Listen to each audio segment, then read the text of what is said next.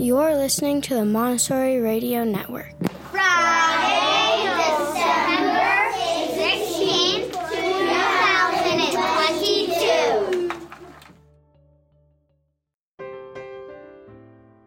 A reminder that MAC will be closed beginning Monday, December 19th for winter break. We will reopen for students on Tuesday, January 3rd. We hope you have a wonderful 2 weeks off, and we'll see you when we get back. With winter coming soon and MAC being closed for break next week, we wanted to walk around and ask our MAC community about their winter traditions. Take a listen. What is something you do over winter break? Do you have any family traditions? Over the holidays, we celebrate in my family both Hanukkah and Christmas.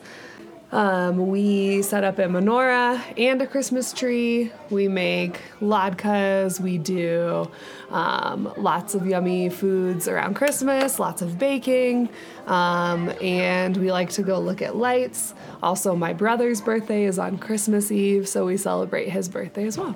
Cool. Thank you. Yeah, Thank you're you. Well, sometimes we do Hanukkah when it's time. My family celebrates Hanukkah a lot. That's sort of the traditions we do, just Hanukkah. We go on vacations a lot. We are not going home to visit family, so I'm actually just going to spend a lot of time resting. I like going through my belongings to see if there are things I want to donate or maybe redecorate and move things around. Well, I usually go to my grandma's house, which is in Las Vegas, and I celebrate Christmas. We always open one present on Christmas Eve.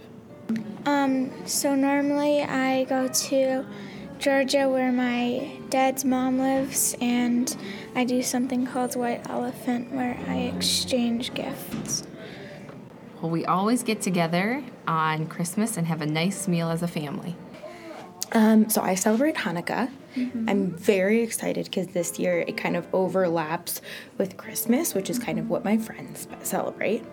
And so we're planning, and whenever it really kind of lies on a Christmas, we always kind of celebrate both and come together and eat latkes and open up presents. And my favorite memories have been around Hanukkah and watching the candles all as they burn down and they start to drip down the menorah.